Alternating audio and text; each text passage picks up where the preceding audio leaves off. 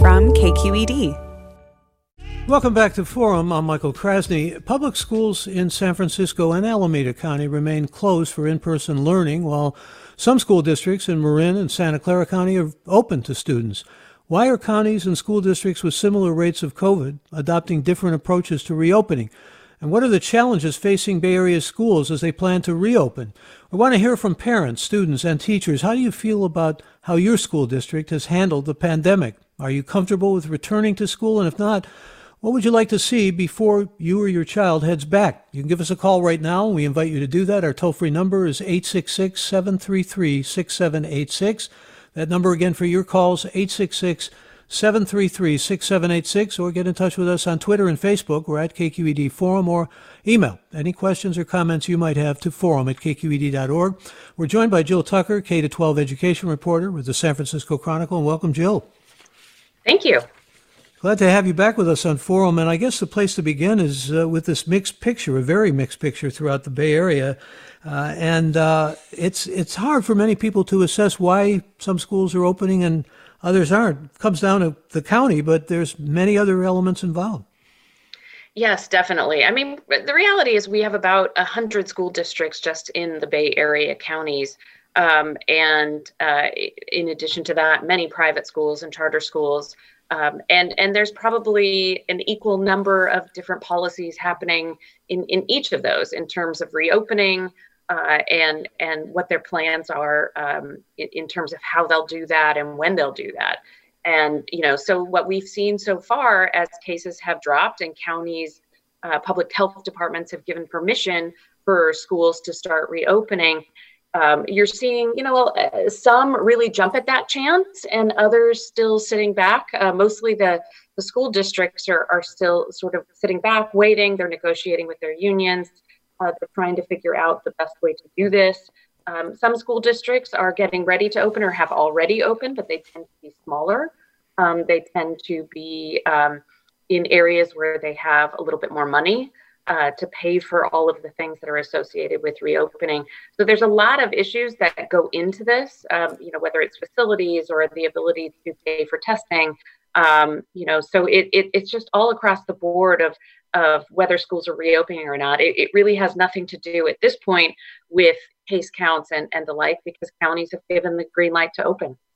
Well, you mentioned private and public charter schools. They about 81 of them, to be exact, have submitted letters, but they don't have unions. And there's an online dashboard, in fact, that involves 81 schools, mostly those schools, because the schools have to negotiate with the unions and contracts have to be negotiated. And that remains a major obstacle, doesn't it? Yes, very much so in many districts. There are some districts that are open, like the Reed Union District in Tiburon, where they've worked it out and the teachers are back in class. But the reality is, if the teachers don't want to come back or they can't come to an agreement with the district, then it's pretty difficult to open schools. You're not going to have teachers there.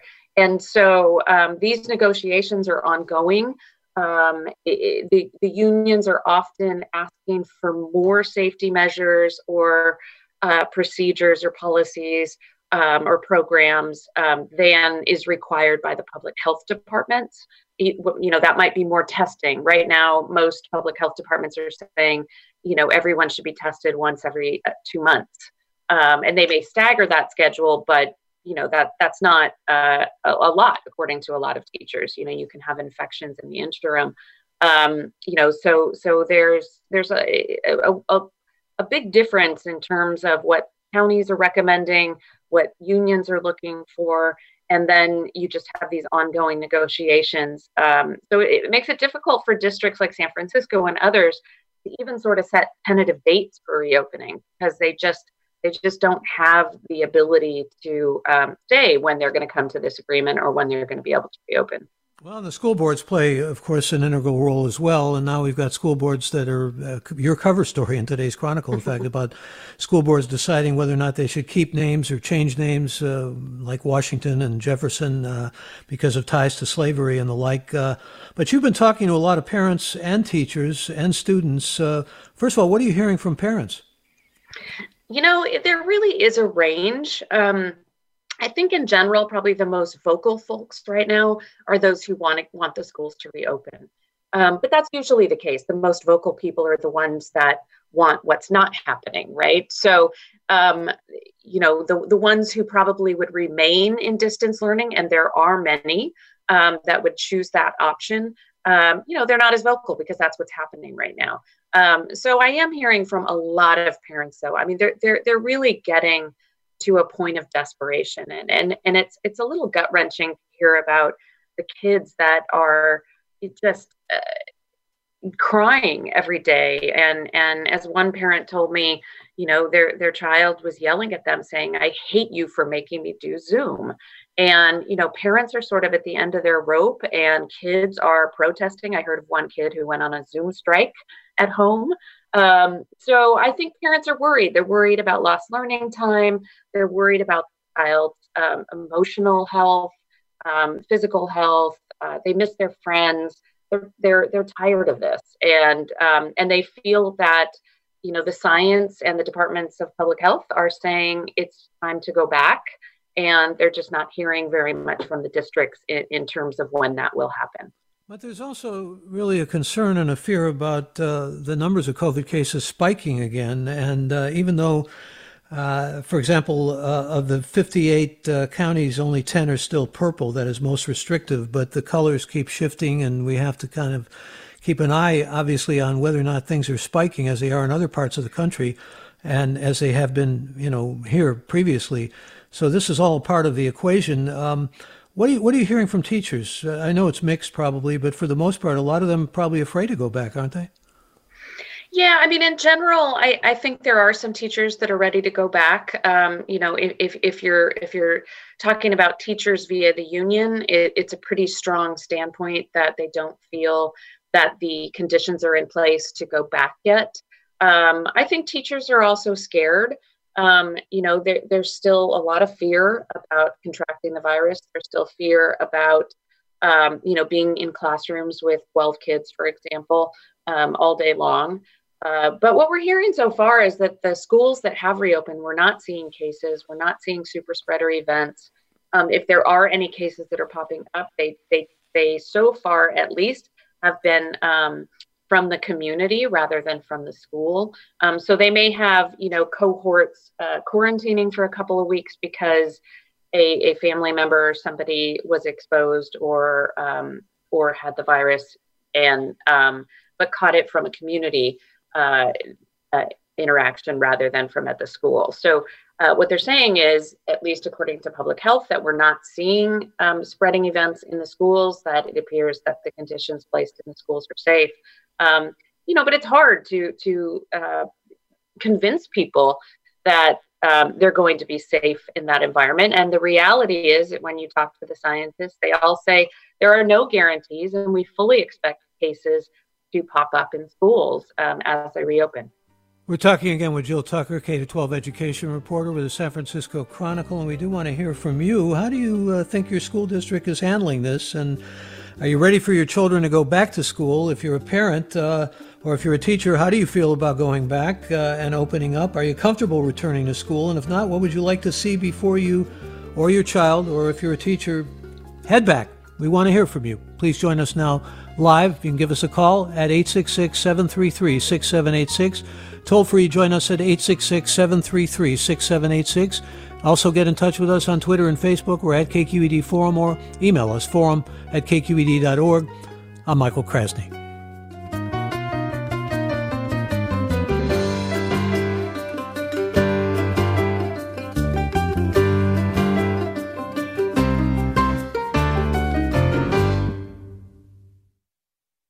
This is Forum. I'm Michael Krasny. We're talking about schools reopening. What will it take to reopen schools in the Bay Area? Jill Tucker with us, K-12 education reporter with the San Francisco Chronicle, and you are indeed invited to join the conversation. You can give us a call now at our toll-free number. It's 866-733-6786. Again, join us at 866-733-6786. You can also join us by going to Twitter or Facebook. We're at KQED Forum, or emailing us forum@kqed.org. Here's Ann, who writes, if schools open, we have to do rolling testing of teachers and staff, which the districts have to pay for, and districts are already strapped from buying computers and hotspots, and that's certainly true. I think, Jill, you could confirm. Also, I'd like you to address the fact that before we go to our callers here, mayors of 13 of the largest cities in California sent a letter to Governor Newsom and to State Superintendent Tony Thurmond talking about safely reinstating in-person classes to lessen the educational gap for low-income, special needs, and struggling students. And they outline a lot of things here in this BCM, this Big City Mayors Coalition, headed by or chaired by Sam Liccardo, mayor of San Jose. And there's a lot about PPEs, and there's a lot about partnerships with cities and counties for creative use of underutilized spaces like libraries and recreation centers for students to do online learning, but also what it would take to have uniform standards to open up the schools. What I didn't notice in this, and I'd like you to address this if you could, Jill, because it's of concern, and you know, they outline a lot of things, a lot of details, and I'd like you to address that as well. But Jeff Vincent of EdSource talked about reopening in terms of indoor air quality and ventilation, and he said, you know, this is an airborne virus, and we have to worry about that because there was a study, I guess, about UC Davis and Lawrence Berkeley study that said only 15% of our schools meet those ventilation standards, air ventilation standards. Yeah, so ventilation as well as testing are probably the top two issues aside from the union agreements that could prevent schools from reopening. I mean, a lot of schools are old, a lot of schools or temporary buildings don't even have windows that open. The HVAC systems, heating and air conditioning systems are not necessarily new, and might not have the filtering or the other things that could help filter the air or push air around. So that is an issue in many cases in many schools. I think school districts are working on those. I think they're identifying the facilities, classrooms, the buildings that can open because of acceptable ventilation. But the reality is a lot of our schools are old and we're not built to accommodate an airborne virus like this, in terms of having that level of ventilation. So I think that is a concern.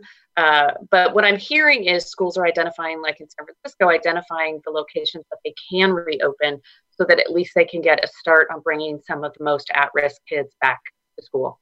Yeah, the only reason I mentioned that is I didn't see it in the BCM recommendations, the Big City Mayors Coalition recommendations, but they do talk about direct rapid testing and other testing resources to go to the schools, particularly schools that are thought to be in great need. Let me bring some callers on. Let's start with Kyle. Kyle, join us. Yeah, hi, great topic. Thanks for having it today. My wife is a 25-year veteran of San Francisco Unified and been in the conversation for a while now. And something that's missing that I would love to hear more people broadly discussing is the idea of outdoor learning and returning back to school facilities, but in the school yards and outdoors where it's much safer. I'm working with as a volunteer with Green Schoolyards America, and we're working with districts around the country trying to provide a model for returning more safely because we know that COVID is less transmittable outdoors. And we actually discovered that there's the Field Act in California is creating huge problems to even put up tents on school grounds. So we just want more people talking about it. And Jill, if you've learned about districts that are doing this or attempting to do this, we'd love to hear more discussion. I'll take my comments off the air. Yeah, well, thank you for that, Kyle. And there is indeed a lot of discussion around that, isn't there, Ann? Jill, excuse me, isn't it? Yeah. Next caller. Kyle raises a really good point, and it's a question that a lot of parents are asking. I think it's not as simple as he talks about of setting up a tent outside. The reality is getting enough space for outside. You still have to keep kids in cohorts. You still have to find the space and the ability to have, whether it's furniture or sun shelters or these types of things. Also, as a lot of this has been happening this summer and fall, obviously we've been dealing with wildfire smoke as well and unhealthy air quality. And so what happens when that, when it's not healthy for kids to be outside? So there's a lot of questions about just saying, let's put all the kids outside, because you do have other elements that could interfere with, keeping those kids outside, and whether it's, heat or rain or smoke, and then other issues of, what tents are safe. There's obviously a lot of regulations regarding facilities in terms of fire safety, earthquake safety, all of these types of things. So it isn't as simple as just setting up a tent and bringing the kids back. So I think that's the problem. I think it sounds very easy to bring kids and just have them sit outside, but it's a lot more complicated than it sounds. Jill Tucker with us, and next caller is not Ann, it's Hillary from Los Gatos, is a mother of 3 elementary school boys. Hillary, join us. Welcome. Hi, good morning. Thank you for taking my call. I heard Jill saying earlier just the frustration that we parents, particularly elementary school children who are just not capable of learning what they need to learn via a computer, and how an adult supervisor, a parent, a child care provider becomes 100% responsible for getting the assignments completed, getting them turned in. The screaming and the crying and the literally just negotiating to get them on Zoom every day to do a program that I know is not even really meeting their educational or social emotional needs. So I guess my question is, why are teachers not considered essential workers when you have bus drivers who have to board a bus every day and drive around strangers in an enclosed space, when we're dining inside and you have so many people that are putting themselves at risk? And I would argue not as risky a situation as a classroom with children spread out with masks on, especially with the data that we're not having spikes in these reopened schools. I'm so frustrated that this is even a conversation, that we're not just moving to reopen, especially for small children. Yeah, well, I thank you for that, Hillary. And Jill Tucker, there is a concern by many that perhaps teachers ought to indeed be designated as essential workers. That's an ongoing debate. Yes, they actually are essential workers. Schools are an essential service, and so teachers are essential workers.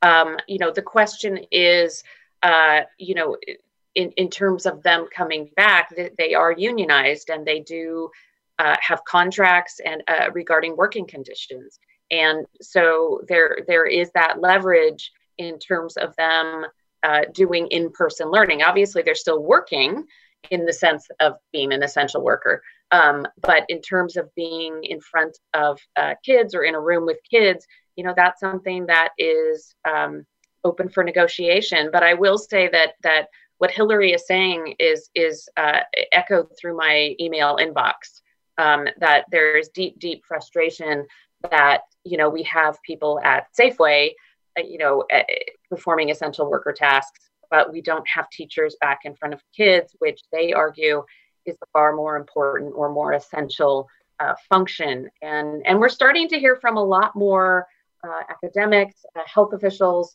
that the health impact on children for not being in school is now far greater than the risk that comes from the virus. That, whether you're talking about increased obesity, whether you're talking about learning loss or depression or anxiety, emotional issues, family issues, parents who can't work, so there is a food shortage or hunger. All of these things are increasingly coming into play as we, the longer the schools keep closed, and it's a huge debate about the safety. God forbid a teacher or a child would get very sick or die after a school reopened. So it's a very emotional debate with arguments on both sides, for sure. We also have all these academic and social catch-up concerns and concerns about mental health, as you've kind of indicated, but this is the greatest educational equity crisis of our lifetimes. This is the greatest digital divide than we've ever had because of this pandemic. Yeah, this is people keep using the word unprecedented, but I don't even think that word is adequate. it is a crisis. I think most educators and parents and other people, including the mayors that wrote the letter, acknowledge that. And yet moving forward is very difficult. I do think, however, based on what districts are telling me, that we will start seeing a lot more public school districts start to reopen in November. For a while there, I was thinking that very few would open before January, but I do think we're going to start seeing kids come back. And the more kids come back, perhaps the more folks will start getting comfortable with that, of course, depending on case counts and spikes and any other official requirements from health officials. Again, we're talking to Jill Tucker of the San Francisco Chronicle, and Tina writes, it seems to me to be a form of white privilege that private schools and wealthy public schools are reopening while others stay closed. The children born into wealth will weather this pandemic so much more easily than others. I really feel that public schools need to reopen for the health of all children. And I'm wondering, Jill, is it true that some of the private schools are reopening as camps rather than getting waivers? Is that a loophole? How do they do this? I haven't heard so much about that because in general, there are schools that are reopening as like childcare or camps, and they're not reopening as a quote unquote school. But the reality is most of these private schools are going through the public health department and they don't need a waiver. They just need to go through the application process to reopen in the counties that are not purple. If they're red or orange, they don't need a waiver. And so most of these schools, charters, and private schools and the public schools are getting permission to reopen and doing so as a school. I suppose the camp is a workaround, but I haven't seen many doing that.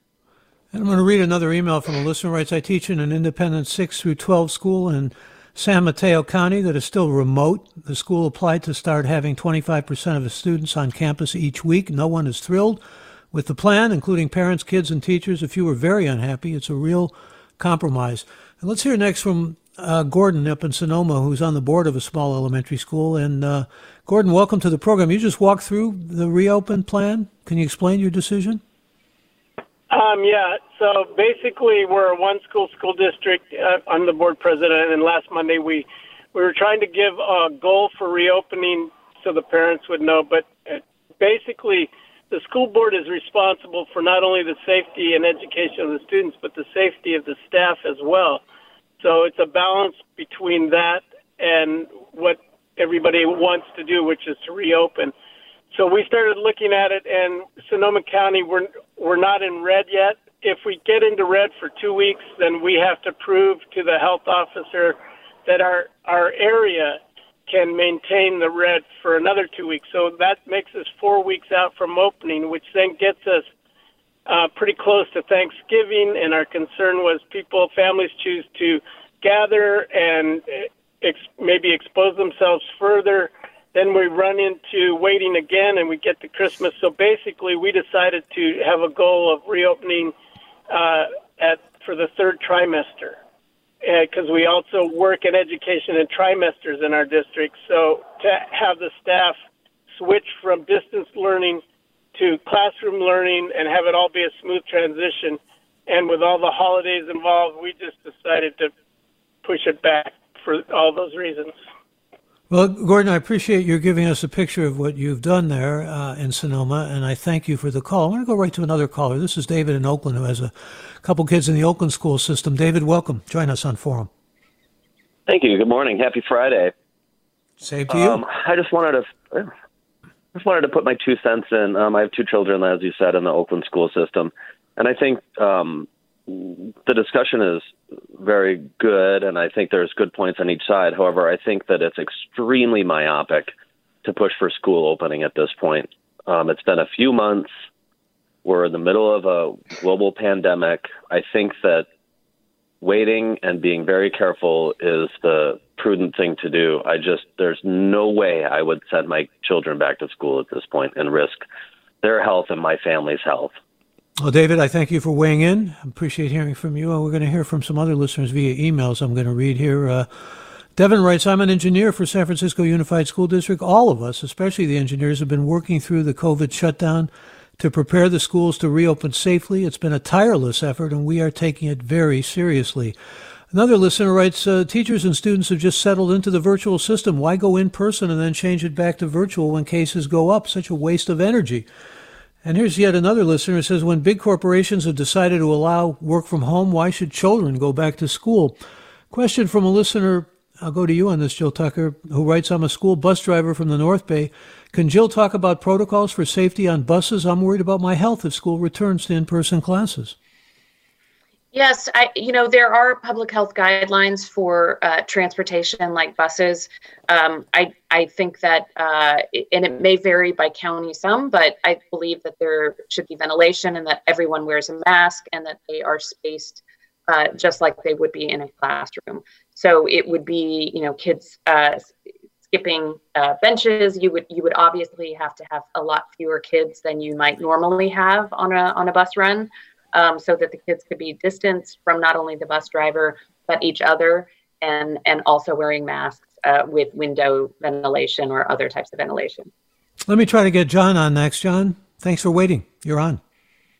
Yes, thank you very much. So I'm a PE. I've been on the ASHRAE committee on ventilation, and I've been trying to work with some school districts that refuse free help, and they insist on saying they already know what to do, and all they're doing is changing the filters, which is totally ridiculous. There's lots of things that can be done. Every building needs to be looked at individually by somebody who understands all the different things that can be done. Your regular building engineers are not aware of what can be done to get adequate ventilation in these classrooms. John, I thank you for that. And again, we get back to ventilation. I mentioned that article by Jeff Vincent in EdSource, which goes into detail about that, which probably can be found online. Jill, we're coming to the end of the program. What if some schools open and then there's a spike? Well, I think public health departments are fully expecting, when I've talked to them, they fully expect there to be cases associated with schools. And they have plans for that. All the schools, when they reopen, have to have a plan for if there are cases or possible exposure. The public health department steps in and they evaluate it, determine whether cohorts need quarantine. What I'm hearing from a lot of public health departments, though, is that the idea is to not shut down the entire system just because there might be a case or two associated with the school, that's expected, and that they will contact trace, test, and quarantine as required. But that schools could continue to operate. It isn't going to be sort of the panic situation that we saw in the spring, where we saw the first cases and entire school districts shut down. We'll leave it there. Thank you, Jill Tucker. Good to have you with us. A lot of people writing in and saying they're going to wait till there's a vaccine. Forum is produced by Judy Campbell, Tina Larberg, Ariana Prale, Blanca Torres, and Susan Britton. Senior editor is Dan Zoll. Our engineer is Danny Bringer. Our intern, Jameson Weiss. Executive editor, Ethan Togan-Lindsay. Chief Content Officer, Holly Kernan. I'm Michael Krasny. Funds for the production of Forum are provided by the members of KQED Public Radio and the Germanicos Foundation and the Generosity Foundation.